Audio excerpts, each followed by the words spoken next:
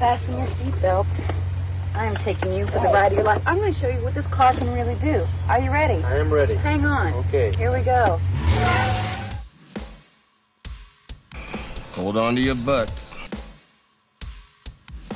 Go get him, kid. It might be a tumor. It's not a tumor. Not a tumor at all. I'm F. You're going to ask me. So you can go ahead and ask me what you're going to ask me. And my natural response could be to get offended. Hey, want to hear the most annoying sound in the world?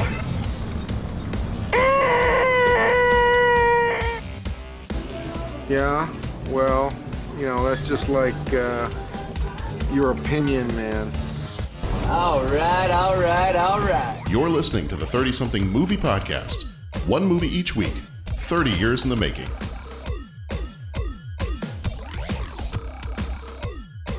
Thirty-something movie podcast. We're back here again.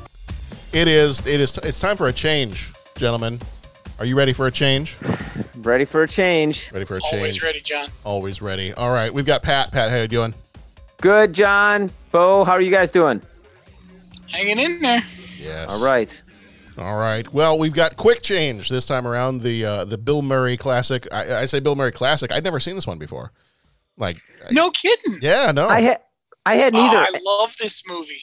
It's the first time I've seen this one. Yeah. I don't want to interrupt the thing, but you did, hey, Pat, how you going? And then I just said, hey, John, hey, Bo, how are you? So Bo didn't get a, hey, Bo, how you doing? That I just don't want to. Did. I tossed it to you. It was like when you're a teacher in the classroom and you toss the ball to the next kid and they will introduce it. That's fine. You got it. I kind of whiffed it at his feet. We're I'm sorry, good, Bo. brother. I'm sorry. Bo, how you doing? I'm doing real well, Pat. How are you this lovely evening? I'm all right, man. I'm all right. Right on. Okay. I'm sorry about that. Like you lobbed it to me and I chucked it at his feet. Hey, I'm sorry. You're working on the sports stuff here. I mean, you got the sports metaphors down now. You're talking camera angles. There's been such growth here, Pat, that there's been growth, all right. My soul is prepared. How's yours? That's right. What's that line of Big Lebowski? Yeah, man, I got a rash. I'm just quoting, listening audience. I'm just quoting. Ladies. Pat is not single, ladies. All right.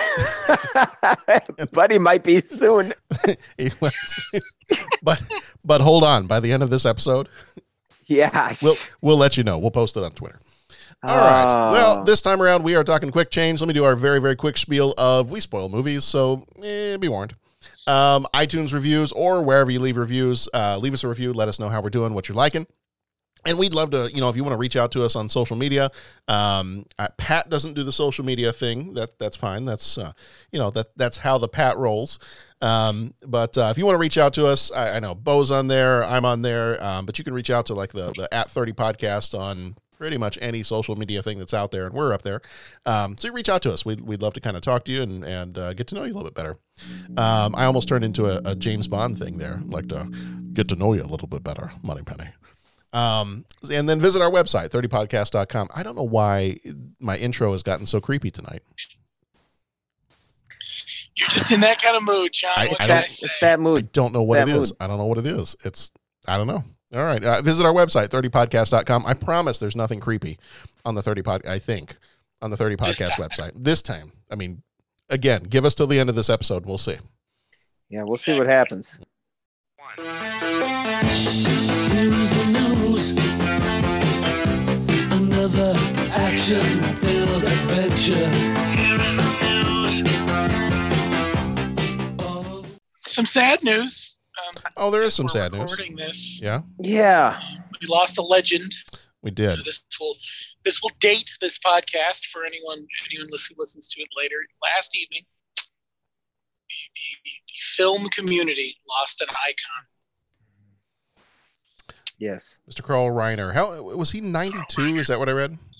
He was older than I thought. Yeah. Which, not that it's ever not sad when someone dies, but he had led a full life. Oh yeah. For sure. There were some moving posts on social media from Cary Elwes and other folks that had worked with him. Rest in peace. Yeah. I saw that last night, and I had a friend of mine actually that I went to college with.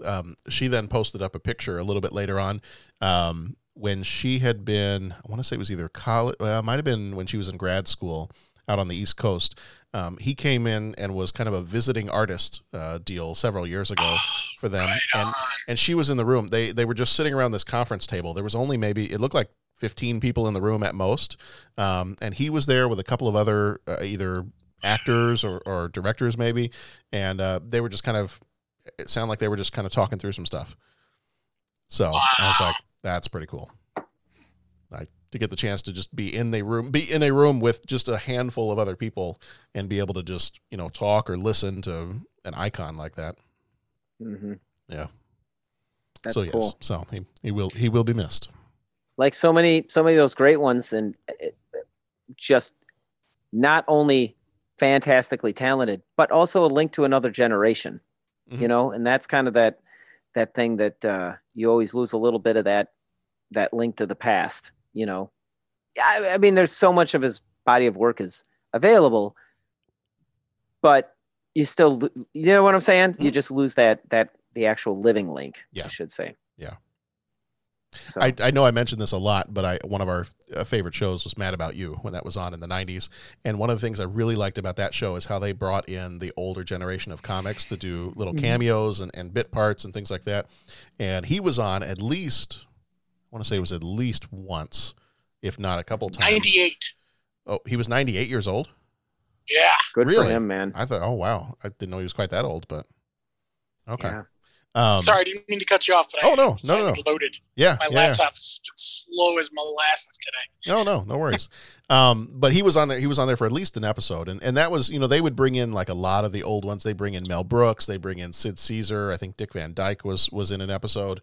But they'd bring in kind of that older generation, and it just really kind of every episode they were on, it was a nice tribute to that older generation of actors and comedians. And but that was actually the first time I remember ever seeing him in anything. Like I knew Rob Reiner from a lot of different things, but that was probably my first exposure. And then after seeing him in that episode of Mad About You, then I went out and sought out some of his other stuff and then kind of branched out from there to get to know his work a little bit better.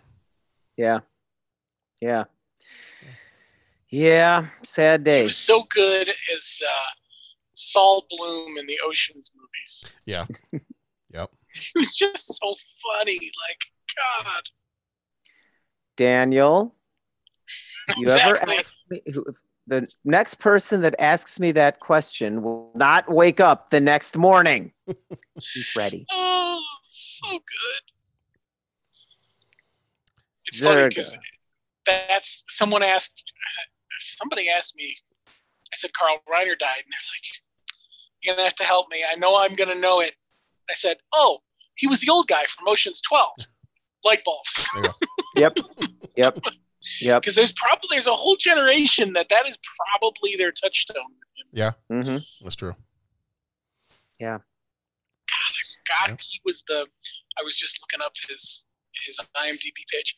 I forgot he was the voice of God in History of the World Part 1. Mm-hmm. Oh, yeah. Mm-hmm. Speaking of the Inquisition. Yes. The Inquisition? Nobody expects it. Well. It's a mad, mad, mad, mad world. All the good things. Rest in peace, Carl Reiner. Yes. Yeah. No kidding. I got one thing. Just please tell me it's news, but tell me it's false.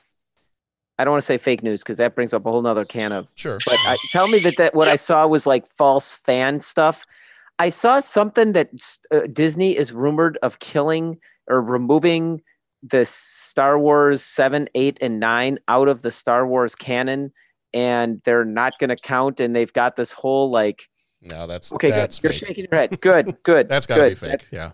Because it popped up on one of those like news things of you might be interested in this news, and I started reading, and I'm like, okay, that's just some guy because I'm starting to get like just angry, and I need to talk to my. Okay, good. Yeah, that's enough said. Enough said. That's wishful Disney thinking. Disney would go through and just make some movies that completely contradicted him and not even bother saying that. Like, Okay. Disney's not going to make that declaration. They're just going to keep making movies. Okay. Yeah. So Well, that's and there's- not to and say there's they're not enough- going to do something dumb, but Right. Well, and there's enough. I mean, it really is. You've got, and I know some of our fans, and some of our listeners of this show, they, they're on different sides of this issue too, of 7, 8, and 9, and how much they enjoyed those movies or did not enjoy those movies. Sure. But I think sometimes the number of people that, as with a lot of other things, the number of people that are being vocal about it, makes it seem like there's a lot more hate out there or dislike. Okay. I don't want to use hate even. There are some that absolutely hate it, but, just dislike or disapproval. I think that gets more vocal than some of the other stuff. I've actually seen a lot of stuff lately that, people are kind of coming out of the woodwork and be like, hey, that this one that I really didn't care for all that much. I actually like it. I've watched it a few more times now, and there are things that I do like about it that I didn't like before. So it's been nice to see, kind of some of the positive side of some of that. But Disney is actually something I'm due for. I need to go back and, with the gift of perspective, watch those 3 again. Yeah, it's time. Yeah. Okay. But well, like I said, I would imagine, I haven't seen that story, but to me, that sounds like wishful thinking on, somebody's. Sounds like a bunch of malarkey. Yeah. Okay. It does. That sounds. I did hear something interesting though that I hadn't remembered until Pat said that. Mm-hmm. There is a rumor about that if Michael Keaton declines to play Batman in the new Flash, that their next target is Christian Bale. Thoughts? Really? Yeah. Huh. Well, at least it's not George Clooney. Amen. He played Batman? Yeah. We try to forget it. Okay.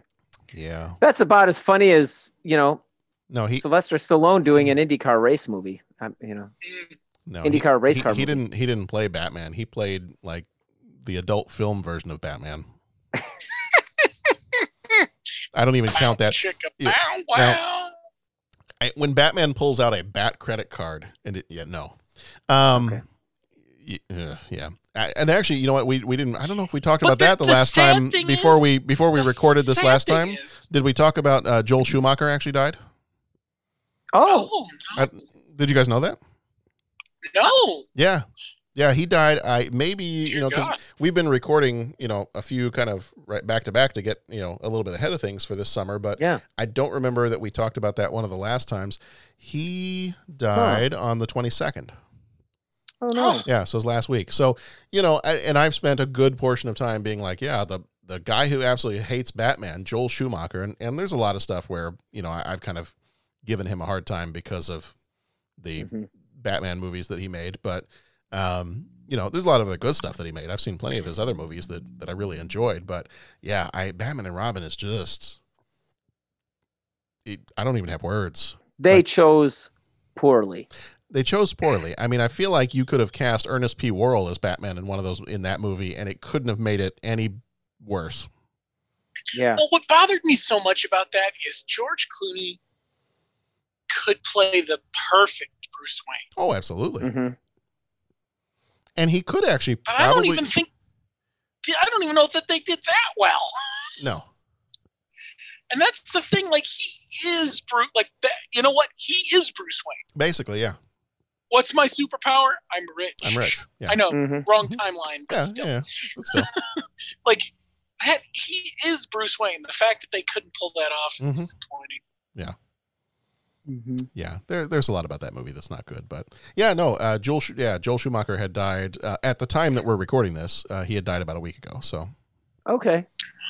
Yeah. Well, that's too bad. Well, R.I.P. Yeah. So several losses within the last week or so. Yeah. Right? Yeah. All right. Are we ready for quick change? I think so. Yeah. Okay. All right. Well, our movie this time around is called Quick Change. It came out on the 13th of July, 1990, rated R, with a runtime of 1 hour and 29 minutes, directed by Howard Franklin and Bill Murray. Franklin did a movie called The Public Eye, and for Murray, this is the only directing credit he has. Writers on this one were Joy Cronley, who did the book. Joy died in 2017, and then Howard Franklin did the screenplay. Cronley also did books that got turned into Let It Ride and Funny Farm. Franklin also wrote The Name of the Rose and The Man Who Knew Too Little. Cinematography was done by Michael Chapman, who also did Raging Bull, Taxi Driver, and The Fugitive. Music for this one was done by Randy Edelman, who did Twins, Ghostbusters 2, and The Last of the Mohicans. The budget on this one was $17 million. Box office was $15.3 million, so it didn't quite make back its budget. Flickmetrics, which combines Rotten Tomatoes, IMDb, and Letterboxd, gives it a 67%. CinemaScore gives it a B. Starring Bill Murray as Grimm, who was in Lost in Translation, Groundhog Day, and Ghostbusters. Gina Davis, who played Phyllis. She was in The Fly, Thelma and Louise, and A League of Their Own. Randy Quaid, who played Loomis. He was in the Vacation movies, Kingpin, and Independence Day. Jack Gilpin, who played the yuppie hostage, was in Adventureland and Trouble with the Curve. Jason Robards, who died in 2000, was Chief Ratzinger. He was in All the President's Men, Once Upon a Time in the West, and Parenthood. Phil Hartman, who died in 1998, played Hal Edison. He was in News Radio and The Simpsons. Hi, I'm Troy McClure. You might know me from such credits as Catherine Grody played Mrs. Edison. She was in Reds and My Bodyguard. Tony Shalhoub was the cab driver. He was in Monk and Galaxy Quest. Stanley Tucci played Johnny. He was in The Hunger Games and Spotlight. Victor Argo, who died in 2004, played Skelton. He was in The Last Temptation of Christ and Ghost Dog. Philip Bosco died in 2018. He was the bus driver. He was in Working Girl and The Money Pit. And Gary Howard Clark played Mario. He was in Big and Day of the Dead. And Kurtwood Smith played Russ Crane and Lombino. Mr. Lombino, I'm sorry. Mr. Lombino. He was in RoboCop and Star Trek VI, The Undiscovered Country. From the Googles, here's the synopsis of the movie. With the aid of his girlfriend, Phyllis Potter, played by Gina Davis, and best friend Loomis, played by Randy Quaid, Grimm, Bill Murray, enters a Manhattan bank dressed as a clown, creates a hostage situation, and executes a flawless robbery. The only thing left for the trio to do is make their getaway out of the city and to the airport. Sounds simple enough, but it seems that fate deserts them. Immediately after the bank heist, one mishap after another conspires to keep these robbers from reaching freedom. Let's make a commitment. Let's not be like every other couple on the IRT. Will you rob a bank with me? I will, Grimm. I will. Hey! I got 3 more minutes. We're closed, bozo. Let's not mess with me today. What the hell kind of clown are you? The crying on the inside kind, I guess. Fill this up with regular, please. This is our perpetrator. Average height, average build, red nose, blue hair. It was the perfect crime. Now, all they need to do is get to the airport. Did we miss the expressway? Getting farther away every second. By car. Oh, we're really making progress now. I saw a sign, Phyllis. 3 of them out there shouting with glee. Taxi! By cab. Burak Hudud. Airport. Look. Burak Hudud. Huh? Great. And why don't you take us straight to Sing Sing? There's a real cab. Stop! Taxi! By foot. By bus. You go to the airport? Near the airport. That is an exact change. You better get some help. You're becoming Ralph Cramden's evil twin. By midnight. Bill Murray. All right, can we just calm down a little, please? Gina Davis. Oh, we'll never make the flight. We'll have to sail a raft to Fiji like Thor Heyerdahl. Please, God. Randy Quaid. We need a cab. One loud freaking cab. Jason Robards. So easy getting in. No way out. In a major metropolitan comedy. Quick Change. Was that our plane? No. If it were our plane, it'd be crashing. God, I hate this town. So Quick Change is the hate letter to New York City. What is the one word or phrase, how we usually start off our questions here, one word or very short phrase that, what does this movie make you feel when you watch this movie? And I think, Pat, you and I both said that this is the first time we had seen this movie. Bo, you've seen this one a lot. Okay. Yes, I have. All right. So I wish I could remember the first time I saw it, but okay. I think it was, again, with that uncle who showed me movies before my time, perhaps. Sure. But, everybody's got one. So, Bo, how does this movie make you feel? It reminds me of a simpler time when it was okay to hate New York if you lived in Chicago. It's true. No, it amused. I'm always amused by this movie.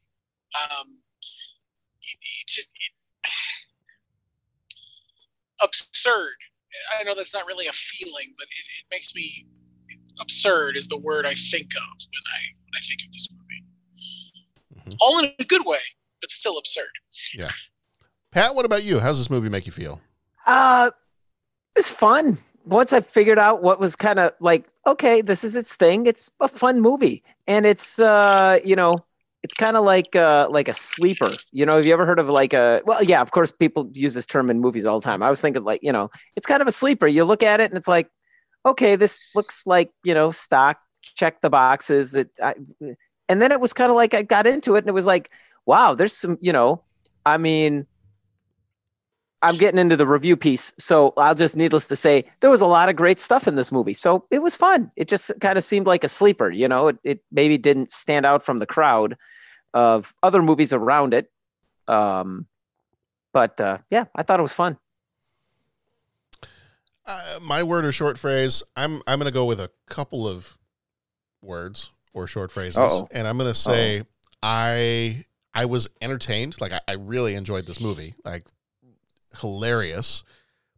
But I'm also going to add the word cautiously entertained. And I'll get into that a little bit further because I think that's watching this from a 2020 lens. Watching this movie, there were some pieces to this movie that while I was entertained, as I was watching, I was like, yeah, I don't know how that would fly. That wouldn't fly if being made today. So it's funny, and I know I'm kind of getting into the review piece of it too, but it's kind of like and I know I've talked about this before. It's I still love, and I will always love the movie Animal House. Mm-hmm. But from a modern lens, I kind of got to look at that movie a little differently. Mm-hmm. And I'm still going to enjoy it. I'm just not going to go out and model my life after, the way the people in the movie do. Right. So, but we'll get a little bit further into that here in just a moment. Right. But yeah. So, Bo, you said you don't really remember the first time you would have seen this. It would have been a long time ago with your uncle. Yeah, it would have been a long time ago with my uncle and his buddy, who I saw a lot of these with. I just remember loving it. Like there were things about it that just spoke to me. I think as a young lad. I mean, it was a heist movie, which I loved. Like I'll be the first to admit, I love heist movies, even bad heist movies. Like we were talking about Carl Reiner. We talked about the Ocean's series. I'll be the first to admit, Ocean's 11's pretty good. 12 and 13, not so great. I can get hooked on those. Clicking around. Oh, remote goes down, feet go up. I'm in. Love heist movies. So it's got the heist aspect to it. It's got some of the just, what could go wrong for these people next, which is always fun. It's got the, how the heck do I find the BQE, New York shtick. What else? Tony Shalhoub is hysterical. Mm-hmm. And Jason Robards is the detective. Like he plays that straight man so well. Mm-hmm. Yeah, he was fun. He just doesn't break. Like he's treating this like it is the most serious. Like even he has to be thinking some of this is ridiculous, but he's playing it just straight as an arrow. And he's figuring his stuff out. I mean, like even like the very end, he was kind of like, wait a minute. Wait a minute. And then they show the plane take. I mean, it was like, yeah, good on him. Like he wasn't, he figured out the bus connection. Yeah. Yeah. I mean, it was just lots of good characters and it just, yeah, I was excited when this was on the list. Yeah. I struggled with the motorcycle. It was not an XL 1000. I'm just saying. Well, that set me back a little bit. Sorry, just saying. It took you. It shattered the illusion for you. It did. It was like, really, guys? I mean, one line of dialogue, or just that's all you have to do. But that's okay. Get it right. But, worst motorcycle cameo ever. But maybe that's how it was meant to be. They didn't get the bike that he wanted, and That was one of the giveaways. He didn't care. Oh, there you go. Mm-hmm. See, they're smarter than I gave them credit for. They got the monster truck wrong. It didn't have the tilting axle or whatever it was. So that's right. Mm-hmm. That's right. Trust them to get the chopper and the motorcycle wrong too. I will say the entire hostage situation, that first 15, 20 minutes of the movie, better than the entire movie of Cadillac Man put together. Yeah. Right? Yep. If you want to do a hostage situation, just do it like that. Mm-hmm. It was tight. That's why. Like, Cadillac Man, it was funny. I was telling people about Cadillac Man this weekend. No, I don't know how that came up in conversation, but it did. It does. And we just, no one else had seen it around the camp, the bonfire situation we were in. And I was like, guys, it's not great, but you kind of have to see it once. Like, that was my pitch. Yeah. It's not a great pitch. Don't get me wrong. Oh, no. Right. It's one of those you got to watch once. But you should see it once. Yeah. But it's just not tight. And that's what this was. Like, and you look at something like this and you see, oh, Bill Murray's one directing, I don't know. Sometimes when actors decide they want to direct and then he never did it again, so maybe this is a flop. But no, like, the writing was tight, the scenes were tight, they weren't messing around. Yeah. Yeah, I mean, I'm really hard pressed. That's what I said. I got in. It just seemed to be a well done kind of comedy movie. I'll be honest with you. Like, I mean, I know it was R-rated, and usually I'm the first guy to pick up on, oh, there was this, there was that, there was the other thing. What made it R-rated? The language, right? I mean, yeah. And unless, and John, I look forward to hearing your thoughts, because I'm like, I wonder what I missed in kind of the, the piece of it. I mean, other than waving the gun around and the bank heist and all that, I do. But part of me wonders, like, man, maybe they should have just gone the other extreme and like taken whatever the language was that was out of it or anything and made it more of like a kid's comedy. That was what I was going to say was like, I think maybe people would have maybe expected less from it, which would have been good. Like, I don't know. I just, yeah, but if they did that, they might have had to mess with some of the Gina Davis and Bill Murray scenes, because there was some heavy stuff happening there. Mm-hmm. Okay. But I see your point. The R rating was really just for language. I mean, back then, gosh, there was a number. Like, you could drop the F-bomb X amount of times and you were going to get an R rating. Right. Yeah. It was like 3 or something. Yeah, I think so. And, you slip in that extra F-bomb and all of a sudden.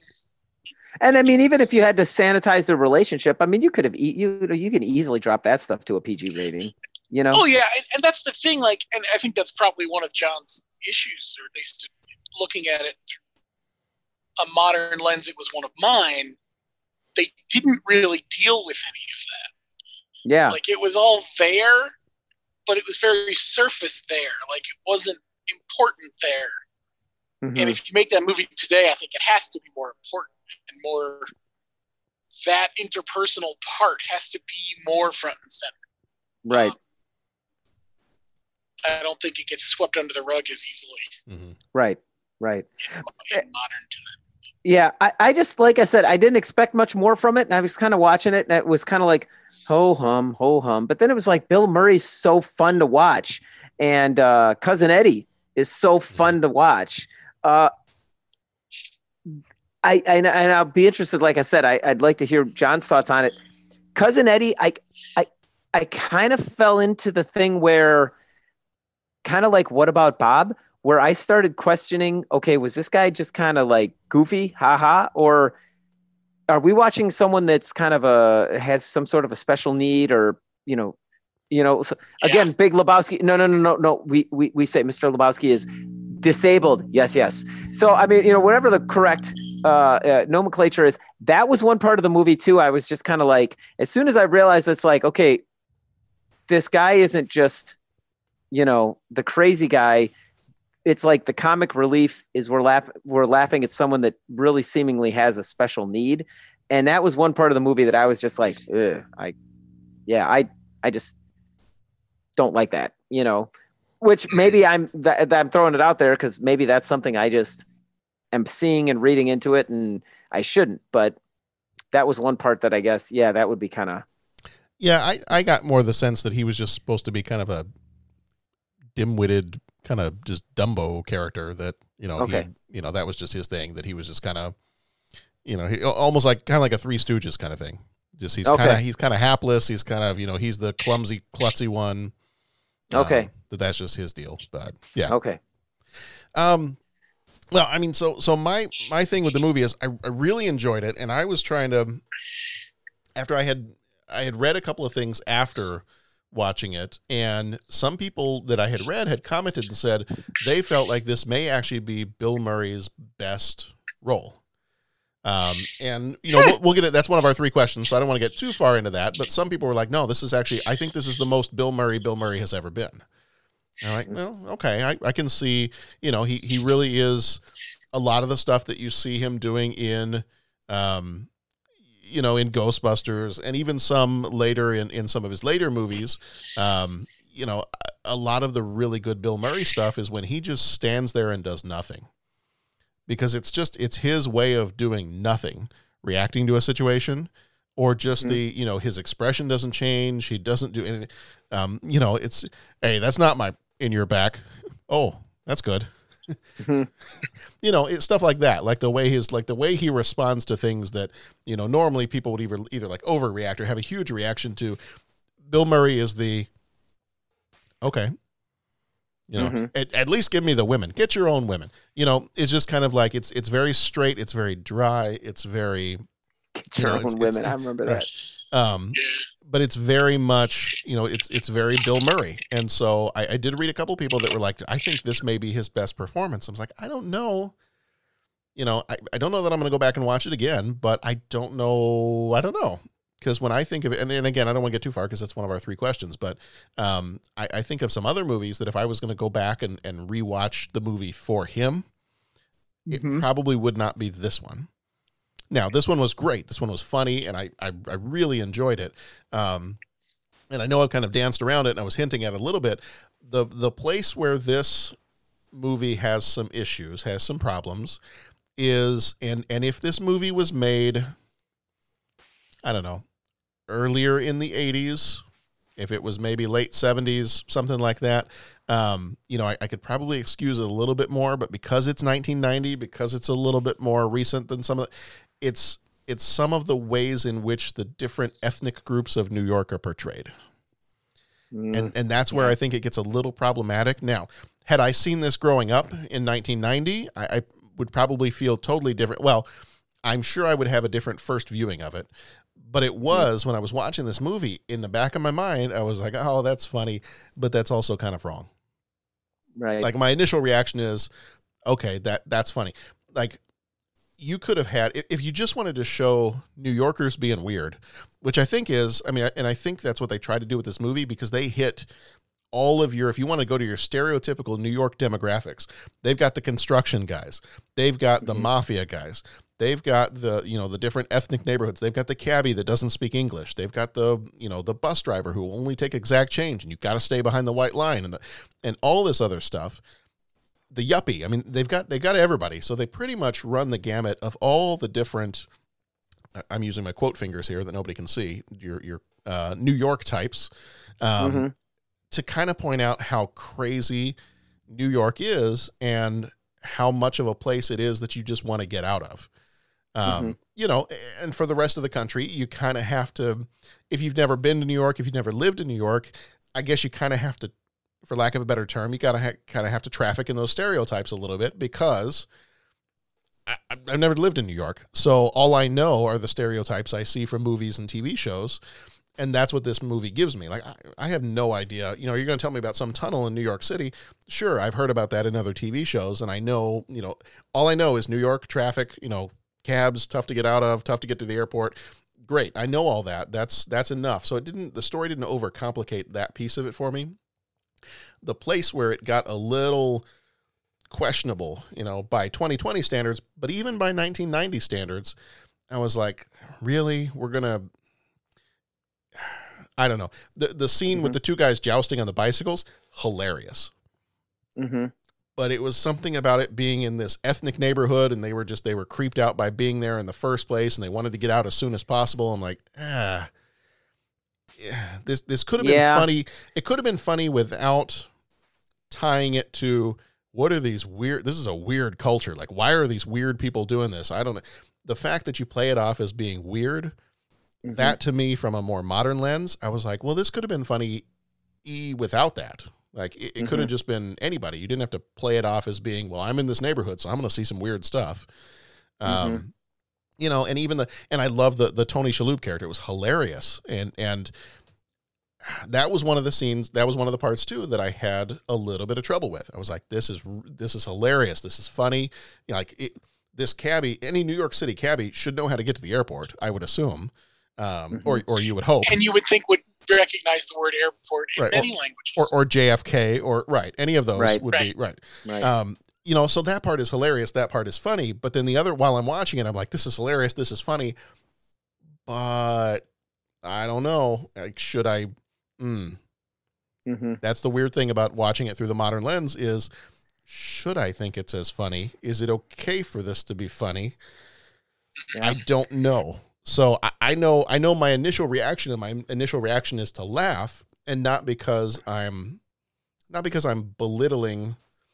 To me, I felt like I was laughing at the situation, not at the people in the situation.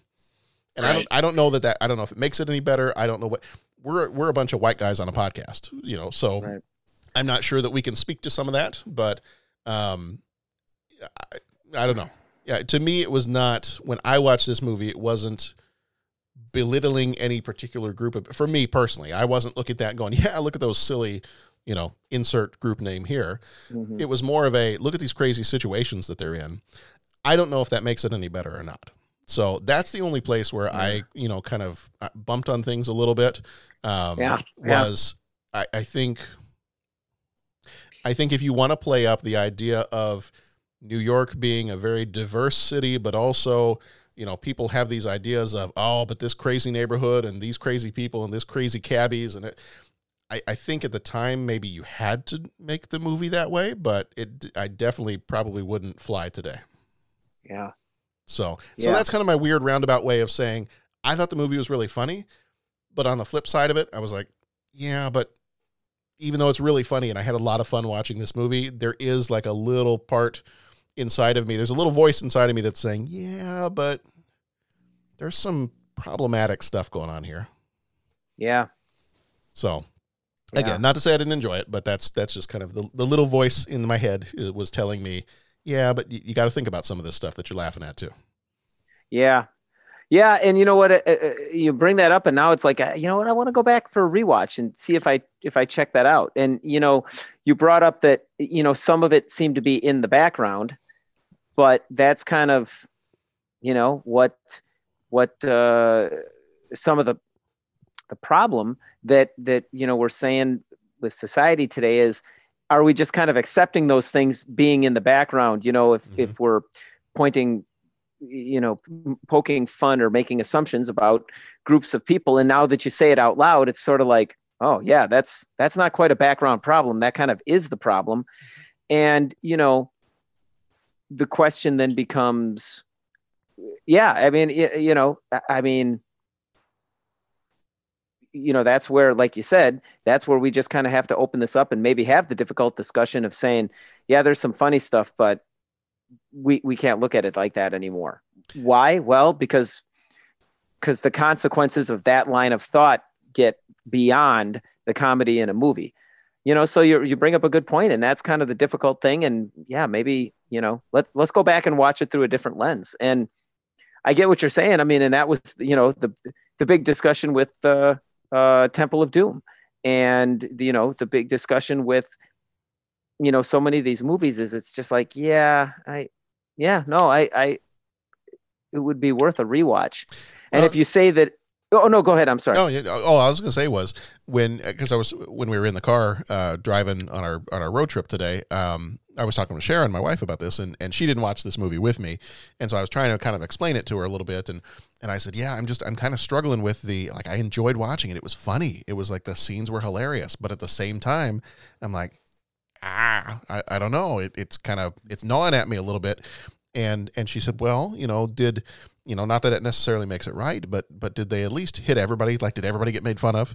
And I was like, well, yeah, I mean, pretty much it's open game on anybody.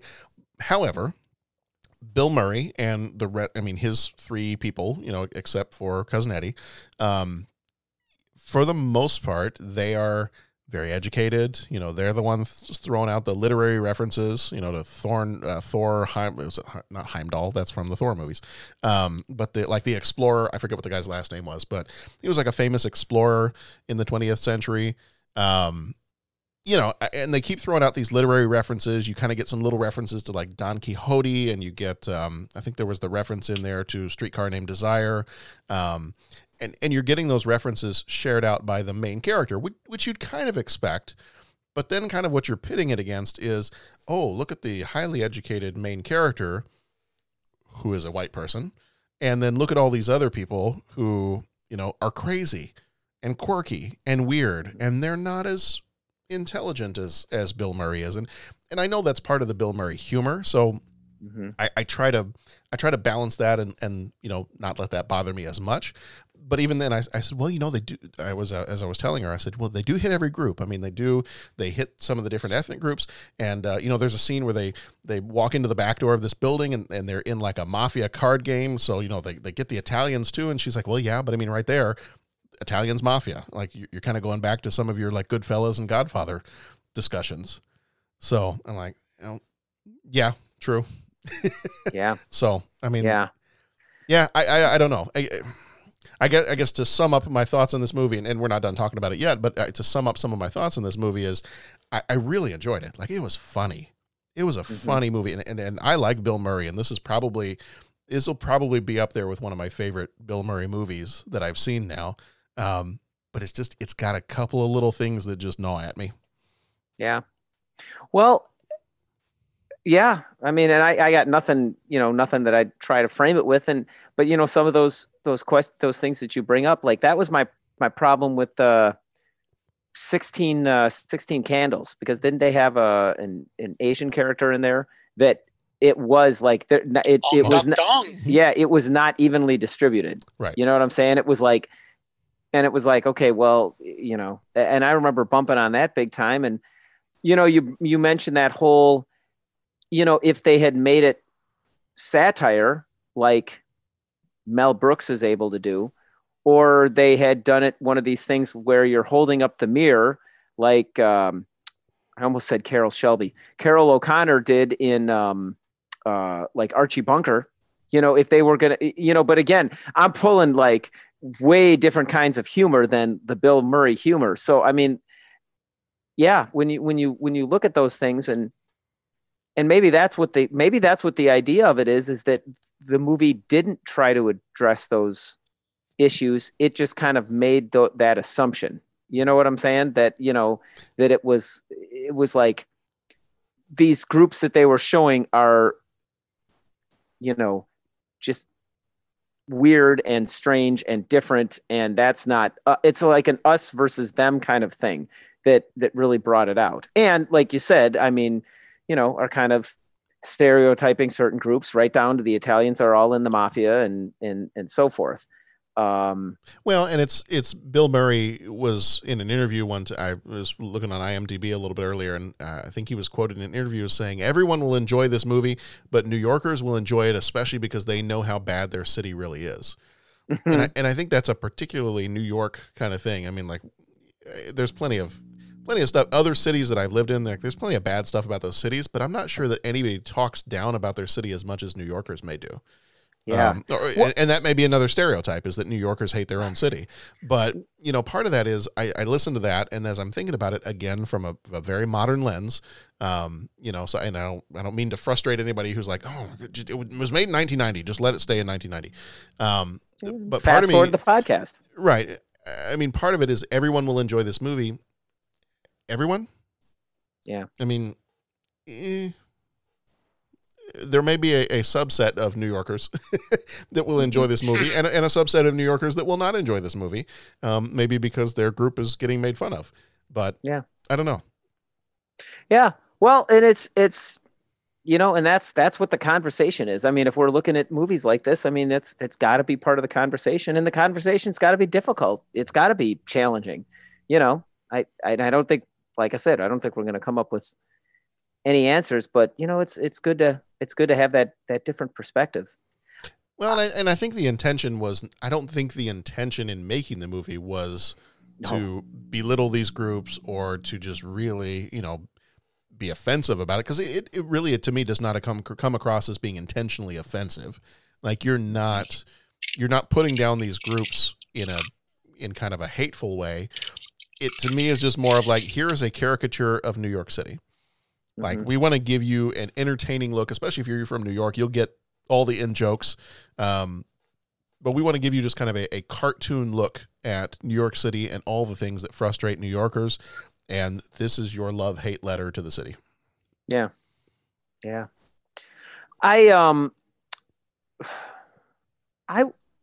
There was a time that I want to say that I had heard that when you visited New York, there was a lot of, violent crime, and there was a lot of, pretty rough neighborhoods and all that. But it was maybe right around this time that a lot of that started switching. Like I had heard, I've never been in New York, but I've heard that like back in the day, like going to Times Square, that was, but now it's almost more of a tourist trap. That was Giuliani's big claim to fame, was that he cleaned up Times Square.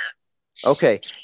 But when you look into how he did it, well, there's always that where the other shoe drops. But is that something that when you look at it now, I mean, like the situation in New York has maybe somewhat changed, that like the New York of the 1980s was a little bit different than the New York of 2018, 2019. What year is it? 2020. Thank you. Again, I've never even been to New York. At this point, just pick a year. It's yeah, I know. I don't know what day it is. I don't know what month it is. Just pick one. What year do you want it to be, Pat? Oh, let's careful with that one. We'll wait for 4 questions we'll get into. But anyways, I don't know. And again, please correct me. Someone correct me if I'm wrong. I just had heard that, that there was a lot of that kind of switched and Chicago did stuff too and all that to kind of like make sure that there was active tourism and, kind of change the look of the city, for that aspect. So that might be something that just looking at New York, this might seem a little out of step in a modern sense, because is that really how anybody views New York anymore? As opposed to, back in 1990 when maybe this would hit a little bit more in terms of how we look at New York. Now, this movie has some great scenes and has some great lines in it. Do you have any in particular that jumped out at you as Pat, for having seen this for the first time? I mean, there were several like one-liners, Bill Murray kind of responses to things or scenes in particular that I know, as soon as I heard them, I was like, oh, God, I got to put that one in my back pocket because I'm going to use that later. But are there any scenes in particular or quotes from this that you're like, that's a classic? Or Bo, you've seen this several times. When you saw that this movie was on the list, is there any scene in particular or line from this movie that jumped out at you? And a lot of the stuff from the bank heist, is that part always cracked me up. You already brought up the line with the women. Get your own women. Like, the interaction, you know what it is? It's the interaction between Bill Murray and oh my gosh, I said his name earlier and I'm blanking on it already. But the interactions Jason between Robards Ratzinger and Grimm. Thank you. Those moments where they're on the phone together and they're trading barbs back and forth, that's all good stuff. So I think those are the scenes I remember most, I think. Mm-hmm. The stuff that stands out in my head, I don't really have a quote or something that was like, oh man, I got to write this down and tell the guys about it. Watching Bill Murray do Bill Murray is just funny. And again, it kind of gets back to our conversation from the vault about Ghostbusters, where it's that improvisational style where it's like this, it seems to be a living thing. Like he can just respond in the moment. It can be a look. It can be an inflection. It can be, you name it. And he's able to just kind of keep talking his way and acting his way through the scene and elevating it.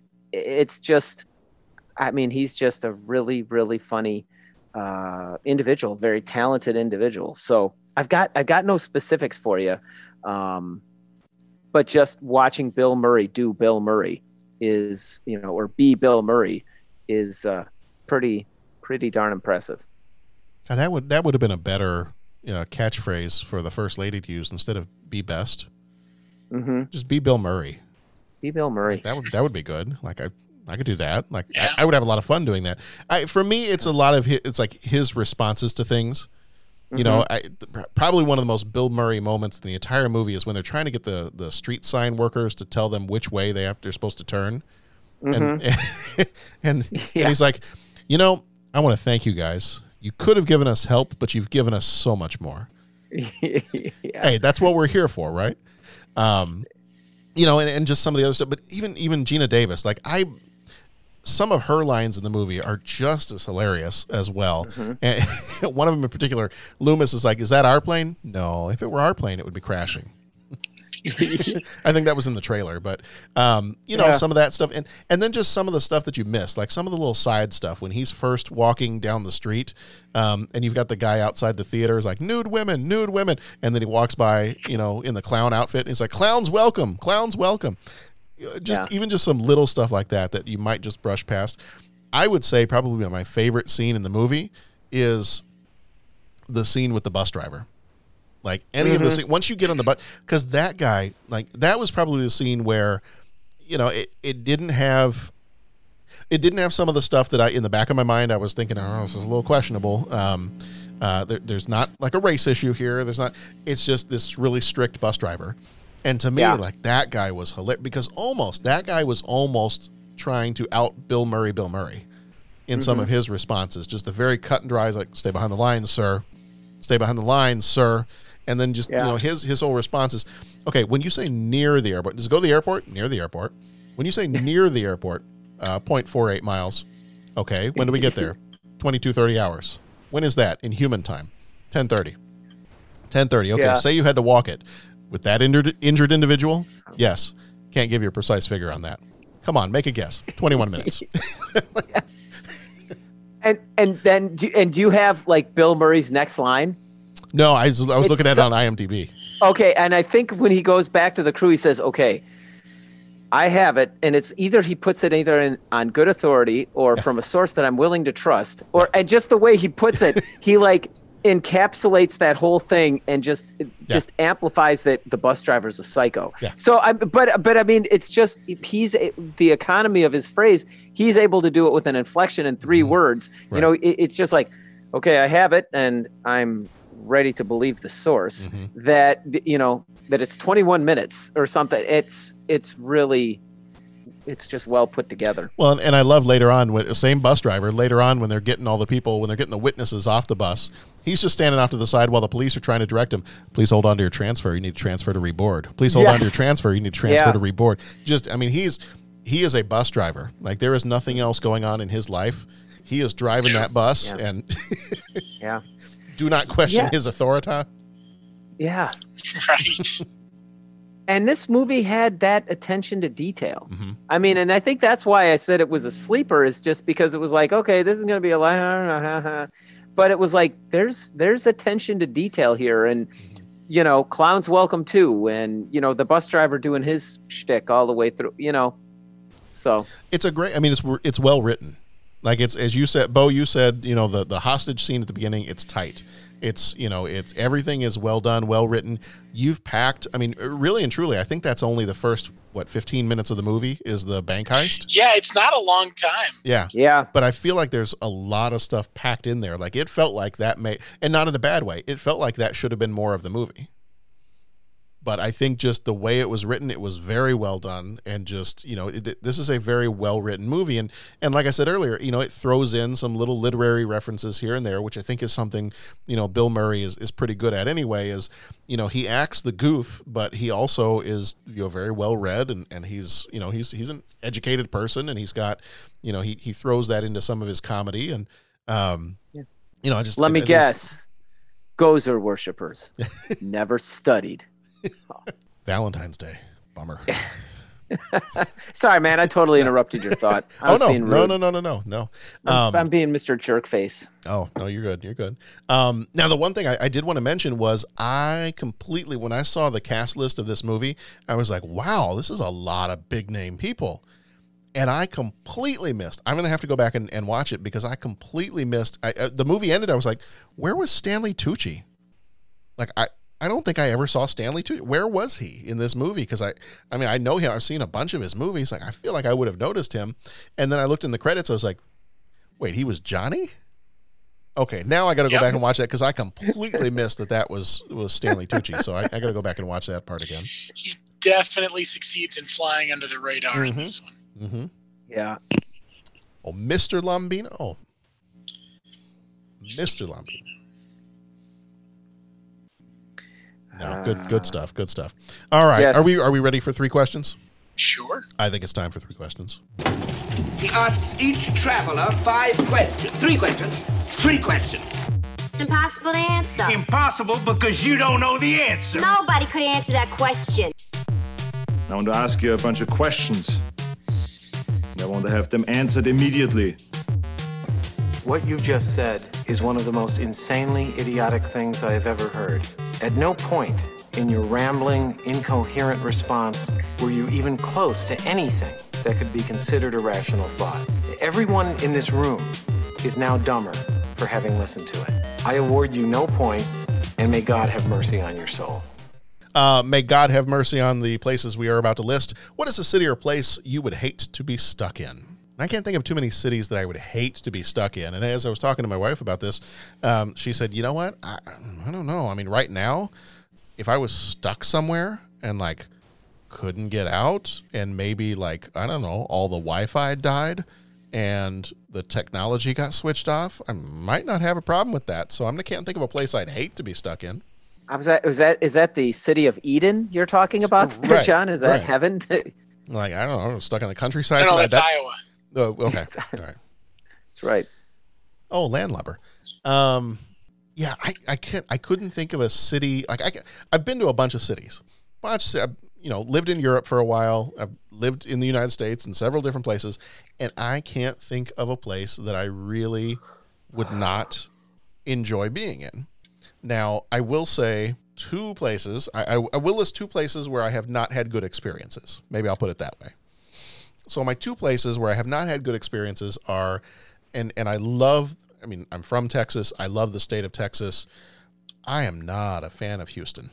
It's just, and I'm sure there's plenty of stuff there to do culturally, but I don't know. It's a big old city and it's just hot. And it's just, I don't know. I feel like all the memories I have of Houston are just being hot and miserable. Okay. Now, granted, I did get to go to an Astros game when I was a kid, so that was fun. But other than that, like, Houston to me just always reminds me of just being kind of hot and humid and miserable. Got it. So there's that. The only other one I can think of, and I hate that this colors my perception of the city because it's a beautiful city, and if I went back as an adult and not as a kid, I'm sure I would go back and absolutely love it. But just had a really bad experience in Milan, Italy. Like I would not today. I would not have a problem being stuck in Milan. As a kid, I'm not sure that it was a great, like, kid friendly city. Okay. At least some of the parts that we went to, as a kid, it was just kind of boring. And a lot of the places now, looking back at it, like we went to some of the cathedrals, and I'm blanking out on the name of it right now, the one that has the really famous spires on it. And, we went to a lot of different places, but we were very much, my dad was on a business trip and he took us with him. And so he wasn't with us for a lot of it. And we were staying in kind of the downtown area, and there was not a whole lot in the downtown area, that would be of interest to children. And we also, our very first day there, my brother and sister and I were, I think we were staying on the top floor. I think we were on the top floor, and we were standing out on the balcony of the top floor of this hotel, the Happy Hotel, I think is what it was called. And we're looking out over the balcony, and from way down below, we see an elderly woman get hit by a bus. Oh. And that was the start of our Milan vacation. Kind of puts a damper on things. So it kind of put a damper on things. And then I think, I mean, historically, culturally, all that stuff, it was a beautiful city. I mean, there was plenty of stuff to see from that aspect of things, but it just, anytime I think of Milan, I think of, I remember going there. Like, and as a kid, bad experience on the first day, and then that kind of tainted the whole thing. So I don't really have too many places I would mind getting stuck in. I haven't really hit up a city yet that I just absolutely don't like. But if I had to pick the two that I feel like I've had some bad experiences, that's not to say they're bad cities, but that I've had some bad experiences, I'd probably go Houston and Milan. Got it. So those will be mine. But hey, if anybody wants to stick me anywhere and like switch off the email and the Wi-Fi, please, sign me up. Where can I sign up for this wonderful extravaganza? Right. Well, I've never been there, and nowhere that I've ever been do I think I wouldn't want to get stuck so much, but and I don't know how much this is colored by current events, but I've also never heard good things about Jacksonville, Florida. Okay. So I think if I had to say a place I would not want to get stuck, it would be Jacksonville, Florida. Okay. Okay. I don't really want to be in Florida right now anyway, but Right. Well, that's what I'm trying to decide. Like, is this me projecting like current events? But I have not heard good things about Jacksonville for quite a while. Okay.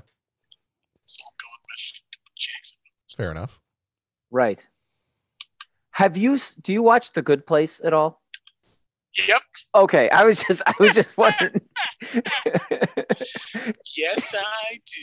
Could meet up with Donkey Doug and Yep. Well, because if you're going to go to Jacksonville, you might as well meet up with Donkey Doug. Yeah, I know. What else is there? I know. John, do you watch The Good Place? I do not. No, I have not seen that one yet. So good. At any point, if you watch The Good Place and enjoy watching The Good Place, you'll get the Jacksonville thing. Right. I also heard horror stories from when the Super Bowl was there. Like all the media people went down there, and it just was not what you would think of as a Super Bowl host city experience. Okay. Got it. Fair enough. Jacksonville. All right.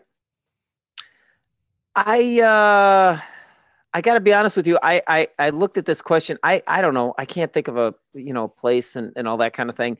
I'm going to go a little outside with that. I just don't like to go places where there's people. And that was kind of before, that was kind of before quarantine and all that kind of stuff. You were naturally antisocial. I am naturally antisocial. It's hard to believe. Like, I like hanging out with people, but and so of course someone's going to say, "Oh, well, then you just would say no cities." And it's like, no, that's not true. I really like going into the city, but it's like I like going on the train car where there's like not a lot of people when I ride into the city. And, it's sort of like, I don't like getting the crush of people like walking around. Like, I'll be like walking and I'll walk serpentine to find like the open sidewalk where I can just keep walking. I love going into the Chicago Symphony Orchestra, going into Orchestra Hall, or going to a jazz club. And you could say, well, there's a lot of people in there, but it's like, you're all there for like the common purpose. And, you're seeing the show. And then at the end, I like to kind of like disperse. Like, I'll go walking out on the street and it'll feel like, oh, I'm just naturally away from people now, and nothing against it. I'm not trying to knock the music, but would I like to go to like some huge, like the Taste of Chicago or some huge festival? Not my jam. You know what it's like? And I mean, I'm sure there's fantastic music at Jazz Fest and Blues Fest and all that kind of stuff, but I don't know if I want to get into a crush, like a throng of people trying to move through. So it's like, there's stuff I like doing in the city.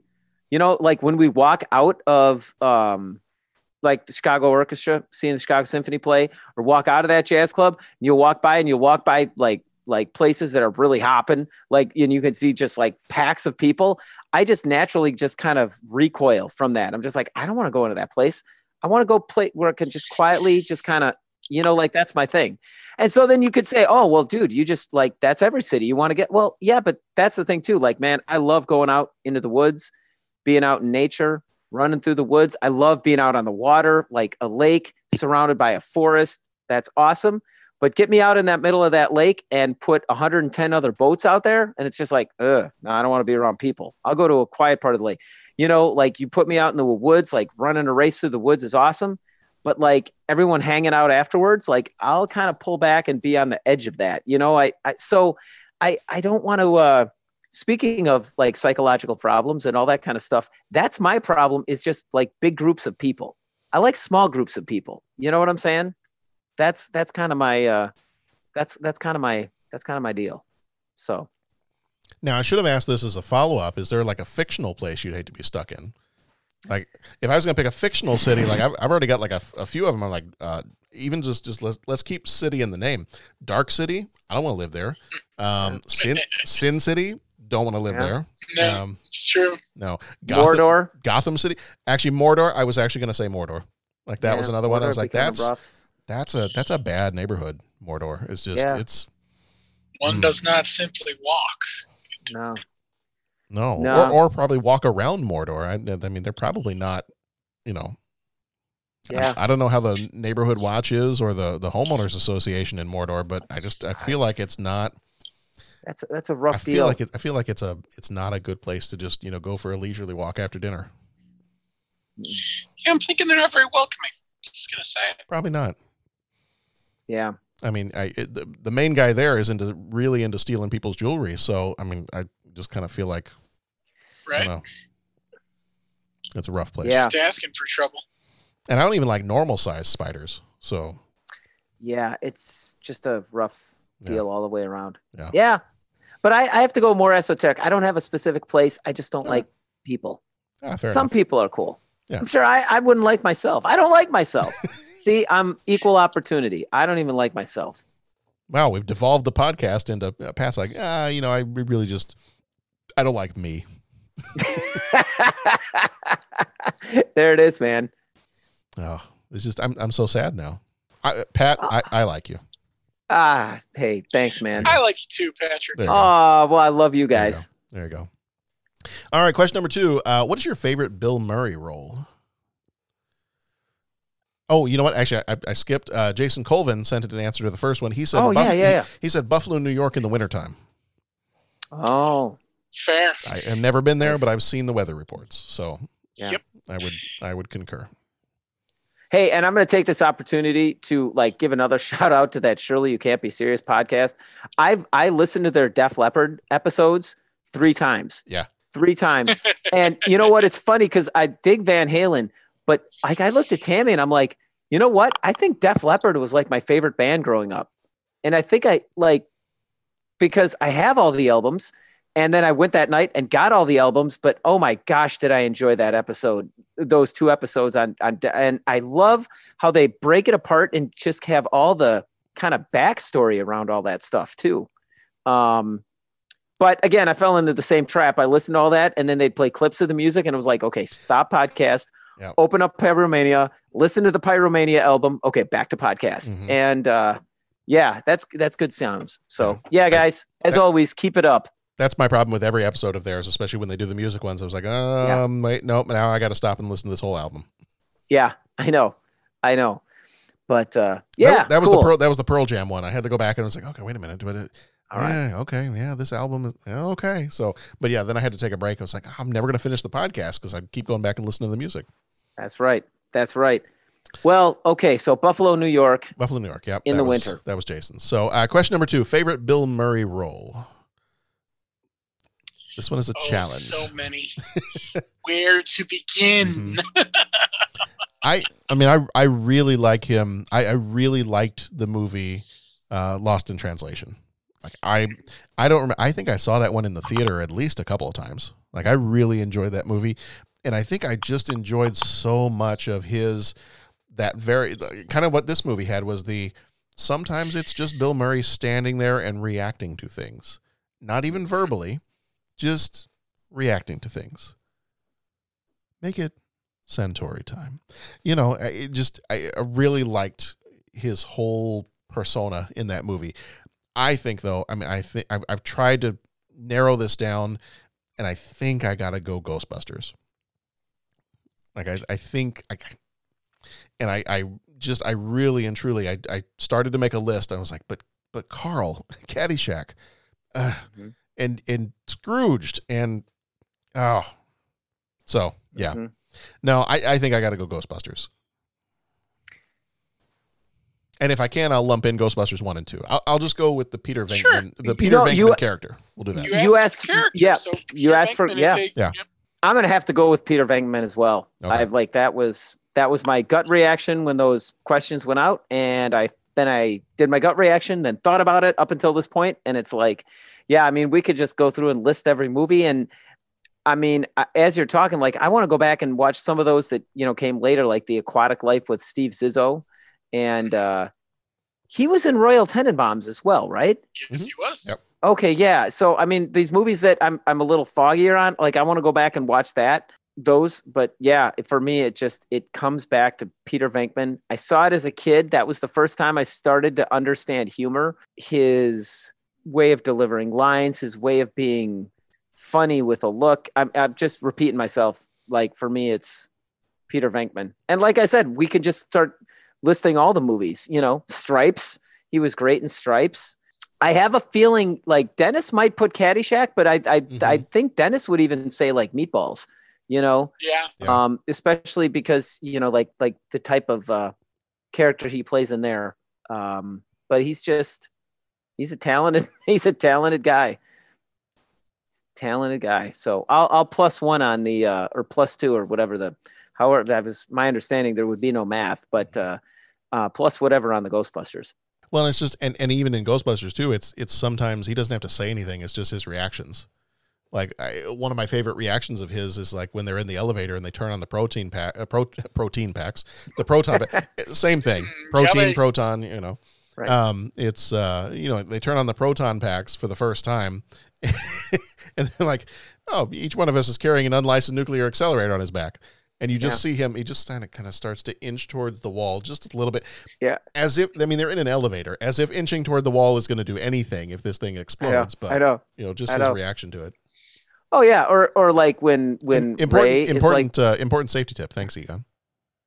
When Ray starts going, we got to sleep here tonight, right as like the real estate agent is giving them the hard sell, and Egon's like, like, we're not getting this thing. And then Ray's like, this is great. We're going to get it. And when he's gotten all excited and that you could tell the real estate agent is like, okay, I got the sale. The look that Bill Murray is shooting Egon, and he holds it just long enough that it's not like you miss it. Like he knows just how long to hold it, so he doesn't oversell it. But go back and watch that scene, and my gosh, you'll have to watch it 100 times because it'll just lay you out every single time. So yeah, yep, agreed. That's the bedroom, but nothing ever happened in there. What a crime. That's not a behavior you see in a major appliance. Okay, we're definitely, for the 400th episode, we're going back and doing the first episode ones that we lost. Oh yeah, got to talk about that movie, man. I like it. Actually, my favorite line of his, and I use it all the time. I love this plan. I'm excited to be a part of it. Let's do it. I'm using that at work. I'm using that at home sometimes. Like that's a pretty regular. That's in the regular rotation. All right. So Pat, you said Peter Venkman. Bo, what did you say? You mentioned Frank Cross from Scrooged, and Carl from Caddyshack. Those are on my list also. And I want to throw one more in there. Ernie McCracken from Kingpin. Mm-hmm. Yes. Mm-hmm. Is definitely a favorite of mine. Mm-hmm. Again, sometimes it's just about the looks and the way he is more than what he says. Mm-hmm. Yeah. Definitely. Yeah. We did have a few responses on the Facebooks and the Twitters. We had @Tristan Martin on Twitter said, "What about Bob?" Yes. @Gidget Von LaRue on Twitter said, she said, I can't just pick one. She had woman after my own heart here. She had like 6 different options. So just much like me, I don't think she could narrow it down. She said, can't pick just one. Little Shop of Horrors, Ghostbusters, Scrooged, Kingpin, St. Vincent. And she said, and yes, Quick Change is one of her favorites too. So I do love his character in Little Shop of Horrors. Yeah. Just in the dentist office. Yeah. And then let's see. Jason Colvin on Facebook said Carl the Greenskeeper from Caddyshack, and Roman T. Goat. Greasy gravy goods. And then Roman T. Goat on Facebook said Scrooged. All right, question number 3. If you were going to rob a bank, what costume would you wear? Richard Nixon masks. Okay. Going with the classic. There it is, man. Point Break. Can't wait for 91.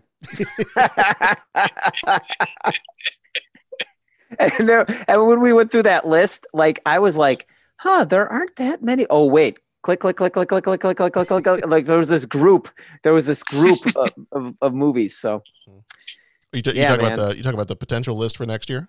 Potential list for next year. Yeah. Exactly. Yep. All right. Well, Bo is going with Tricky Dick. What are you going with? You know what? I would probably I'd probably go with Heat, the movie Heat. Okay. I think that I think what works with that movie is they are wearing face masks. Like I'd love to be like hardcore and just be like, Reservoir Dogs. But I mean, I think the guys in Heat are pretty good. Like they all got like suits on and they're pulling a mask over their face and fully automatic weapons and like 80 clips and all that kind of stuff. But I don't know. The gun part I kind of shy away from just because of the world we're living in right now. So I kind of struggle with that one. Yeah, I guess for looks, I'd say Reservoir Dogs. But for functionality and just for that like unbelievable scene, Heat. But both of them kind of make me cringe just because of the level of violence. Which I mean, I love violence, man. I love it. But I mean, I just those scenes in those movies are just. I don't know. I kind of struggle with. Yeah, they're pretty fantastic scenes, but I can't imagine doing it. So I don't know. Sorry, I'm going a little deeper on that. So I'll just say Heat and then just take my comments off the air. You don't want to do the nun masks from The Town? Nun masks. That's a good one. There it is. That's a good one. I think, you know what? I actually have several costumes because I go to the comic book show like the nerd I am. But we were talking about this in the car, and I said, well, you know what? I don't know that I'd want to do anything with if you want to get fancy and wear like a superhero costume, I don't know that you want to do a cape because that's going to get caught in something when you're trying to get away. The other thing, I did actually see somebody did this, and this could be kind of clever because especially if you had the voice changing one, you go with the voice changing Darth Vader helmet. There you go. And that way they can't see your face. It's changed your voice. That's. I don't know. I think you got to go with something like that. Now, granted, that's going to really kill your field of vision because I have worn a Darth Vader helmet before, and it is tough to see. I can't see a thing in this helmet. So that piece of it, as long as I had a good getaway plan, I'm not going to rob a bank anyway, but if I had a good getaway plan, then, I could see doing something like that. Now that we talked about it, maybe I got to rewatch Heat tonight. You know what? I am glad that after every episode we give you a watch list of things that are going to keep you up until 2 a.m. I feel like he gives himself homework every week. I do. I kind of do. Yeah. Got to fire it up, boy. That movie's fantastic. We got a couple more years before that comes in, right? Yeah, 93. So. Wasn't that 93 or 94? Yeah. Yeah. Yeah. That's 93. You got that. You got Dragon. Mm-hmm. Dang. Oh, there's all kinds of every year there was I am going to completely go back on some things that I used to say about the 90s. It was like the 90s, there's like no good movies in the 90s. And I remember even like being in the 90s, being like, man, there's no good movies in this whole decade. And I was like, now that I'm going back and looking at them, I'm like, well, hold on there now. Yeah. Let's go back in time and slap you around a little bit. Big fella. Mm-hmm. Yeah. Yeah. There's some good movies. So let's see. Jason Colvin responded to that one and said he would do the Hamburglar. Oh, okay. That would be a great one. Good call. Good call. And Roman Goat had said Papa Smurf. Papa Smurf. That could be an interesting one. Interesting. La, la, Yeah. The only hand me the Smurfing money. The only other thing I could think of with the it's not bank heist, but car heist is Gone in 60 Seconds when Nicolas Cage takes that leather jacket out. And, there's some stuff that's like only Nicolas Cage, but he pulls that leather jacket out and he goes, oh, I am a bad man. And I'm just like, that's pretty sweet, man. That's pretty cool. You know? Yeah. Be good. All right. Well, that's going to do it for our 3 questions, and that's going to do it for Quick Change. So go check this one out. Yeah, it's. I think the consensus is, I mean, there are some things that in a modern 2020 lens, maybe some things to think about as you're watching it, but it is a funny movie. It's classic Bill Murray. Gina Davis is great in it too. Randy Quaid. I mean, pretty much everybody's great in it. Huge big name cast. You know, so you'd never be able to. I don't want to say never, because you got plenty of other movies that do things like this, but they've assembled a cast that, even if at the time they were not big name actors, a lot of them, so many of them became big name actors. I mean, you had a lot of talent in this movie, and you know, I don't know if it's too specifically New York, and maybe that's why it didn't do as well as it could have done. But I mean, for the cast that's in it, it's a hilarious movie, and just for their performances alone, even if I would almost hazard a guess, and I'll throw this out here and say, even if some of the ways they go about getting the humor are maybe a little questionable in 2020, and probably were a little questionable in 1990, the performances themselves, these people are hilarious. Mm-hmm. So maybe just depending on how sensitive to those kind of things that you are, and what you're willing to, you know, go watch, or, you know, just your own sensibilities, you know, as you're going to watch these movies, obviously you know yourself best. So, you know, however you feel about those kind of things, that, you know, if you can watch them and, you know, take a perspective, or think or talk about it afterwards, then maybe that helps out. But, a very, very funny movie, and great Bill Murray, Gina Davis movie. All right. Well, again, that's going to do it for us this time. So the next time, let's see, our next episodes are going to finish out our crime month. We've got Dick Tracy is the final movie of our crime month. Nice. And then from there, we're moving on to Time and Space month, where we got Back to the Future Part 3, Star Trek, The Next Generation, The Best of Both Worlds, Spaced Invaders, and Mo Better Blues. And actually, sometime around now, this kind of got thrown out there, so we're going to thank the Surely You Can't Be Serious podcast guys for doing their Jaws Jurassic Park episodes, because then our good buddy and co-host Jeff chimed in and said, hey guys, it's Jaws 45th anniversary. Can we do a Jaws episode? I said, you bet your sweet bippy we can do a Jaws episode. I don't know if I said it that way, but it would have been nice if you did. I'll go back. It'd have been cooler if you did. I will. You know what? Hey, you know what? Remind us to go back in time and change what John said. Okay. Afterwards, remember to do that. Okay. Somebody write it down, and put and put the trash can there. That's right. Okay. All right. Wild Stallions rule. That's it. I can't wait to see that one. I've watched the trailer for that one, the Bill and Ted Face the Music, several times now, and I'm looking forward for when that one comes out. Yeah, no kidding. So actually, our Jaws 45th anniversary episode's probably coming out sometime when this one gets published, whenever the Quick Change episode comes out. Our Jaws episode is probably coming out within maybe like a week or two of that one. Yeah, man. So we'll try to fit that one in maybe at the end of July, beginning of August if we can. And then obviously coming up after that, we've got our Time and Space movies. If you're looking way ahead to September, we've got Kindergarten Cop. It's our kids month. We've got Kindergarten Cop, Home Alone, DuckTales the movie, Treasure of the Lost Lamp, and Problem Child. So it's been fun to kind of look through some of these, and actually the kids will take a look at my list sometimes, and they'll be like, how many of the movies can I, because they haven't been able to watch really any of the movies from this month, except John did watch Dick Tracy with me, but they're looking ahead at the Time and Space, and they're like, oh, Back to the Future, Star Trek, Spaced Invaders. I don't know what Mo Better Blues is, but I feel like I can watch most of these. And I said, yeah, we can do some of these, but well, we're not doing Mo Better Blues. Watch Mo Better Blues first. Oh yeah, I'm just saying. No, we're not watching that one together. But okay, yeah, it's a fantastic movie. I mean, I have not seen it, so I'm looking forward to it. I dig it, man. Yeah, so I am looking forward to it. Yeah. I have already kind of, I gave a very, very short synopsis of Space Invaders to my lovely wife, and she has graciously decided to bow out of watching that one with me. Yeah, I don't think my wife's going to watch that one with me. I think it was the 8% on Rotten Tomatoes that maybe gave it. I think that was the 8%. Yeah. Those people are cold, heartless, evil people. Did she give you the line that Tammy gives me, like when I made her watch UHF? She's, I can see why you enjoyed this in junior high. No, she probably would, but yeah. 8%. I'm gonna hurt somebody. Yeah. No, that was straight up horse. Sorry. You're gonna want to edit that. That's right. I will take care of that one.